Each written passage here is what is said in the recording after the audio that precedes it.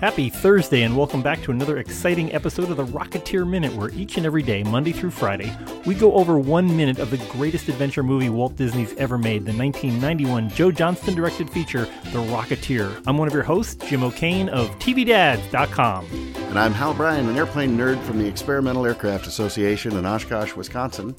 And back with us is Alex Robinson from the Star Wars Minute. Yes, that's me. Hello, everyone, and welcome to the Rocketeer Minute. Which Alex has seen 3 whole minutes of, and we are in minute 2 of his existential experience with the Rocketeer. This is the Empire Strikes Back of my minutes. Yes, yes, it is. This is the dark and scary one. So we start back where we left off yesterday with a hairy Pinky tapping along to. Well, Hal, you must know what opera is this? First of all, I want to register my protest against the repeated use of the phrase "hairy Pinky." It just makes me uncomfortable. But otherwise, So the aria that you're hearing sung through the radio there is from Act 2 of Mozart's Die Zauberflöte, otherwise known as the Magic Flute, and that's all I got. There we go. Well, that's excellent. That's my contribution to this minute, I think. Yeah, and Alex, being from the Star Wars Minute, has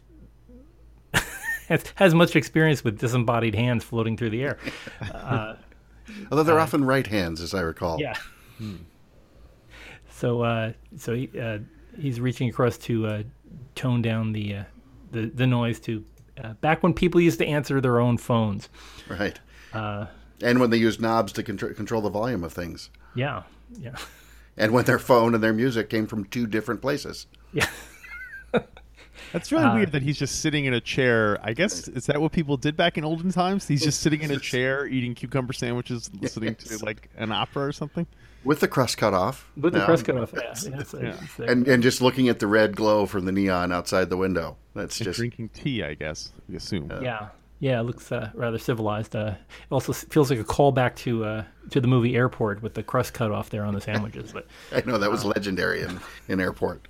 Is that the theme of the movies you're going to cover? Is all ones that feature sandwiches with crust cut off? I think I'm going to have to work that in somewhere. This will be the Hitchcockian role of sandwiches with the crust cut off. So I guess Moonraker is next with Hugo Trax. I think we'll have to do. Wow. So, can I press you to a cucumber sandwich? Gosh, one thing I miss from those days, look at that. It's almost like gutta percha, the thickness of the telephone cord. You could throttle somebody with that pretty darn good. It's nice, solid, almost leathery, and it's that does seem like a comfortable chair, though. It's a pretty wide chair for a guy. Sure. Well, we haven't seen him, but it's right up there with Blue's Clues in terms of knowing that the actor is called Tiny Ron, ironically, then it does look comfortable. And that big phone cord, that's very much like from my nerdy perspective, I look at that and I think of the big sort of cloth wiring harnesses you find in airplanes of the day. Most of my favorite airplanes to fly are from this era, from the 30s and 40s, and you don't see those big heavy duty cloth covered wires anymore unless it's a really, really faithful restoration. Did the I don't know, did the David Clark Clarks of the day use those kind of things for plugins for headsets? For headsets, yeah. Sure. I was just wondering. Yeah, the airplane I grew up flying had cloth covered headset cable, and then just a big leather band across the top, and then these 2 hard rubber cushions, and then there was a separate handheld. You didn't have a boom mic; you had a separate handheld microphone for the radio that was Bakelite, and it made this great little squeaky noise when you push the button. Alex, we are of slightly different ages, but did you grow up with a rotary phone? Did you have a rotary phone in your house? Yes, when I was very young, we had one. I remember, but mostly we had the push button one. We probably. I think mostly we had the push-button one, but I do remember the hours and hours spent when you'd have to wait, as the dial went all the way back around, probably maybe 3 months out of my life was probably right. So the big question, Alex, do you remember, did you take your finger out or did you give it a free ride back to home base? After you would dial. That was a George Carlin thing. He was always wondering that from people. I think I would take my finger out. Yeah. I was lazy. I let it ride. Just let it ride. Yeah. Now, I bet if I had one and I tried to do it, I think I would probably do it the same way, and my instinct would be that I would. But who knows? I was a kid back then too, so I might have been like decades tired. of muscle memory would come right back. Yeah. And Alex, you grew up not too far from where I lived, and I was in Putnam County, New York. And I don't know in your childhood if they still had it, but in my childhood, everybody in the town, I lived in Brewster, and everybody in that town, you didn't have to dial the first 3 digits of your 7-digit number. You only had to dial the last 4. Had that moved on by the time? Wow, no, I do not. That was...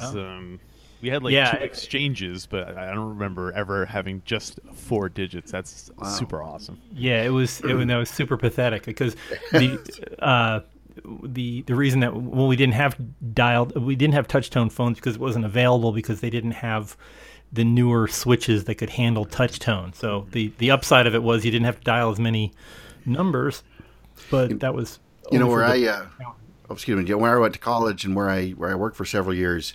Even when I left in '95 or so recent-ish memory, at least to someone my age, you would only have to dial 5-digit phone numbers because there was 2 prefixes, so you dialed the 3rd digit of the prefix and then the 4 after that, and then of course I lived for many years in Western Washington near Seattle, so not too far from where you are, Alex, and remember when new area codes started popping up, and then that just accelerated, and it just got to a point where everybody just has a 10-digit phone number. You have to know what the area code is, right? Whether it's whichever suburb it is. And then moving several years ago out to the Midwest, a smaller town here in Wisconsin, it's weird to just hear people give normal phone numbers. Nobody gives the area code because there's really just, I think there's 2 in the whole state, something like that.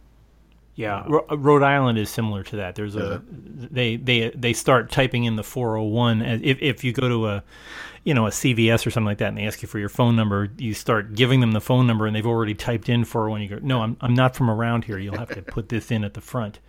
Yeah, the rotary phone reminded me of when my kids were growing up. We were living in Virginia, and I had an old rotary phone in our basement. It was a playroom for the kids, and my son had a friend come over, and my son wanted to know if he could stay for dinner. I said, "Well, have him call his mom and find out if it's okay." I said, "There's a phone downstairs," and the kid went downstairs and came back up and said, "I don't know how that works," and that seemed to have been the breaking point of rotary versus. Although I think they still sell, like the Fisher Price things, I think they still sell a rotary version. I don't know if the kids know that actually is supposed to be a phone anymore, but right, because it's not a square piece or a rectangular piece of glass. Yeah, of course this was back when people actually remembered phone numbers. So that's true. I had a big my last home office. I had a big red rotary style phone on it, but without the dial that would just light up when it rang. And then I had that wired to a bat signal that would flash on the ceiling. So anytime the phone rang, the red light would flash, the bat signal would be on the ceiling, and I'd answer feeling really important. Wow. So this is getting a little off the track, but sorry. Go ahead. Wait, there's a track? Why wasn't I informed? Go right ahead, Alex. I was just going to wonder, when you go to jail, I keep my brother's phone number memorized because if I ever go to jail and I have to call him, I at least have one number that I know where I can reach somebody. But so what do they do nowadays when everyone is no one memorizes phone numbers anymore? If you go to jail and you say I want my one phone call, do they let you use your phone, or do they just are you just They might look up the number for you. That's about the best thing I could think of. Oh, like they'll look at your phone and you'll have to. But you tell them look up this so and so contact and right. But that's a good question. I was actually in law enforcement for several years, a couple of careers ago, but that was I got out of that really right before cell phones. So my experience is useless. Of course, if you unlocked your phone, that would give them an unlocked phone. They could look at your texts, your texts and things, and emails and whatever. So, and Alex, I got to tell you, if you think Phone Minute, which we're doing right now, is exciting, you should have joined us for Vacuum Cleaner Minute. Yeah, we were. That was some epic podcasting. I think Jim would agree. Sucks. Ouch, ouch a lot. Wow. So we go from the rotary phone, the nicely lit Dunkin' Donuts colors rotary phone, to the bean field where a locked chain is being hammered into the ground onto a stake. Good solid hits on those sledgehammers. And we follow the chain back to poor old Lindy, who's been cut down from the flying school. Right. And we talked about the Lindy statue in a previous minute. Peavy and Cliff are assuming the positions out there in the middle of the bean field. Beautifully lit, by the way. I like the way they've got those lights set up so that it looks like it's coming from the headlight of the Ford pickup truck. And a nice camera movement and rack of focus of they're down with good solid Universal Studios Frankenstein-styled knife switch, ready to go to test out this first scene of the rocket actually being launched on purpose. So here's a quick question for both of you guys: have either of you ever turned something on using one of those switches? The only thing I could possibly think of would be like a model train set. Yeah, that's a good point. Because you look at it, I can tell you exactly what it feels like. Like maybe I must have used one, but I couldn't think of what it was for. But model trains would be probably just about the closest thing. I can't think of anything else. But now I need to go get one and connect it to something. So just the gentle friction signal. as the contacts hit, that gentle friction as you feel it connect. Right. Does it really need to be a double pole? I was just wondering about why. Well, I guess that's extra safety of having both circuits being aligned. But really, you only need just one knife to close the circuit. But it looks. I think this is what you're expecting in a movie. You want a double pole knife switch. Absolutely. Double pole knife switch. Yeah. In the notes you prepared, I assume it was you, that you passed along. It was referred to as a guillotine switch. Yes, it's also known as a guillotine switch. It's just generally a knife shape. In this, I think it's called a guillotine because it looks like a guillotine when it's in the open position. That makes sense. So, and it just has that nice slapping, tug of. There's a bit of finality as it hits the contacts at the bottom. I guess you don't have to worry like with a push button. You're never sure. Did I push it far enough? Did it hit the thing? You actually have a good visual indicator and that nice tactile feel of the circuits closing. So Jim, have you ever zoomed in close on the big spool of wire that they've run out to connect to the switch? I'm just looking at it here at like second 40 or so, and it looks like it just says wire company, presumably wire company, maybe something, Los Angeles, California. But I don't see like there's a name before Wire Company. So really, was that the name of the company that made Wire? Were they just Wire Company? Maybe it was the Wire Company of Los Angeles, California. Like we're missing the of and a the there like before the Wire, which we can't really see. Yeah, it's again, it's Joe Johnson and his appreciation for freeze framing. Exactly. He seems to be putting in so many noodles on this thing. It's just lots to peel through. And I guess Alex, this is your first view of the rocket, which differs significantly from the Dave Stevens version. This is a 2-barrel versus the single barrel that he had. It's more FET style. Yeah. I have to relate everything to Star Wars in order to understand things. Well, you can think of it as dual in the cells if you want to bring it back to Trek or something. I do like that. That Lindy is wearing Jod. They all seem to be wearing the calf length boots, which of course, no well-dressed aviator of the day would show up without them. Is there a problem with rudder control that you would want to have high boots on? I'm not sure what the purpose is in an aviation shoe setting. The Jodhpurs themselves, that's really just about style and everything else. And my assumption was always that the boots were to control the pants so that you didn't get them tangled, because a lot of the older airplanes of the day, the control cables were just open and exposed. And so as you're sitting in the cockpit, you have cables moving on both sides of you and down around your feet. So my assumption was always, well, the boots will make sure that no loose fabric, gets snagged and something like that. The no khakis in the cables rule. I get it. Yes, okay. Exactly. Yes. They teach you that at the first day of flying school. Here are your pants, and here are your boots. Here's your pants. Here's the keys to the airplane. Alan Arkin looks especially ready to go here. He seems to be very excited about this take. I don't know if this is the last shot of the evening? Is that why they're so excited that it's like we get this done and then we can leave? Well, and it's kind of funny because he's it's nice to see the character so excited about this, because for a large part up to this point, Cliff's been dragging him along, and he's had to sort of talk him into this whole escapade and doing anything with this found rocket. But it's once it starts to work, Peavy's more in his element. He's stoked about it. Yeah.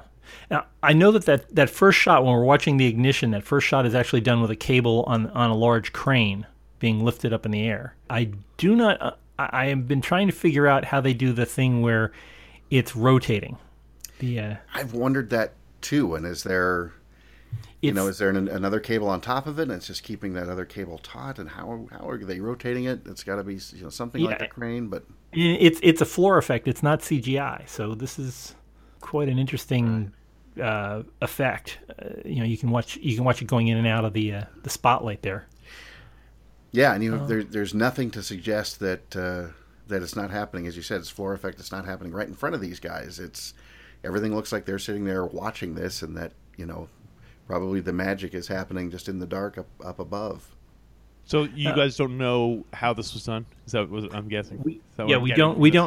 Well, I know the first shot when we're first watching the ignition and he takes off. That's done on a cable crane, and that was shown in a little. They had like a behind the scenes thing that was done for ABC back when the movie came out, but they never explain how that looping circle was done. I mean, it really does look like the thrust is pushing it into this big roll around in the sky. Although, Alex, I never like to acknowledge that I don't know something. I like to feel like we're interested in exploring how this was done. I think that puts a much happier spin on it. Well, I was going to say that perhaps this is actually a miniature, and that that at this point the chain is a wire, and the thing at the end is just a very light. But I don't know how they would do the fire and stuff. You know what I mean? Yeah. The fire is really good for that, and if it is a miniature, boy, it's composited really, really well. Just you just see the tops of Alan Arkin and Billy Campbell's heads there. The compositing would be surprisingly good, but not impossible. Yeah.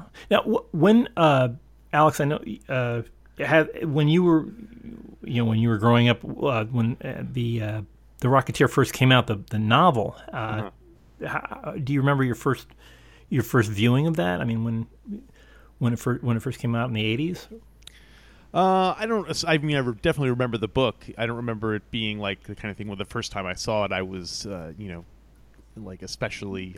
Dave Stevens was a beautiful artist, and he could draw especially pretty-looking ladies. So, he definitely had gorgeous art. That's definitely what made an impression on me, and also the fact that it was this kind of period. I wasn't sure whether this was a adaptation of an old property or whether this was something he was making up. Or whatever, but because it definitely had the authentic feel of like a, look and feel of a 30s type character. Did you ever want to explore that kind of art that he was doing, the cheesecake and modeling, the modeled images rather than more of a cartoonish style? I mean, he did really that whole look that he was doing there. It's almost like a Vargas look of styling, a lot of very gentle shadows, and then followed by harsh shadows in the midst of it all. I mean, it seems to be. I mean, it's reminiscent of a lot of art of the time of the 30s and 40s, but he also made it a lot of his own. More like it wasn't as crude as some we had Brian Fees on earlier this week, and he talked about how this was not the cartoon art of the time. If you looked at comic books of the 30s and 40s, they didn't look at all like that. They looked rather crude and but this had almost a pinup art quality to it. Yeah, he definitely had anyone who could draw as well as Dave Stevens would not have been puttering around in the nickel and dime world of comics. He would have been doing illustrations for magazines, and comics were the bottom of the barrel at that point. Yeah. And so I personally do not have the artistic chops he does to be able to do that kind of very realistic but yet cartoonish exaggeration enough to make it interesting, but generally realistic looking art. And so it's actually nice in a way because I can just sit back and be amazed by it as opposed to feeling any feelings of competitive jealousy or something. Yeah, it's amazing. I was surprised at how few examples of Dave Stevens art there were. I didn't realize he had such a short. It wasn't a short career, but he wasn't a very prolific artist. Yeah, I think he was such a. Go ahead, Alex. No, I think he was just very slow. I think that was his. I think the Rocketeer comic itself it's fairly short, and it took him a few years to do. So I think just because he has such an immaculate style that I think he was tended to be on the slower side, which in the comics biz is not a good. It's tough to make it unless you can do quantity of pages very quickly. It's still. I mean, it's interesting seeing the new generation of people doing Rocketeer. They're trying to approach his drawing style, but I would imagine that it's kind of self-defeating in that you have to spend that kind of time to do a quality work like that. Just panel after panel, trying to build that stuff up must be incredible. It's hard to fake. Yeah. Well, we're gonna leave Peavy and Cliff watching Lindy circling the bean field here however it's happening.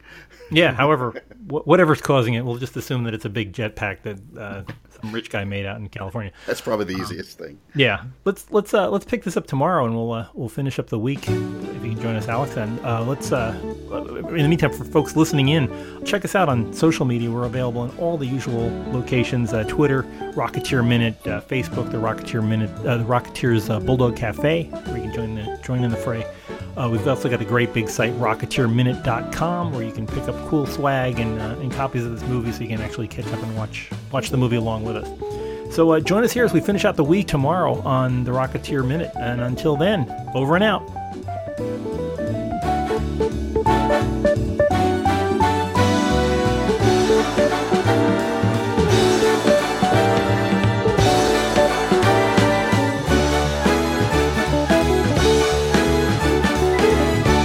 Get him, kid.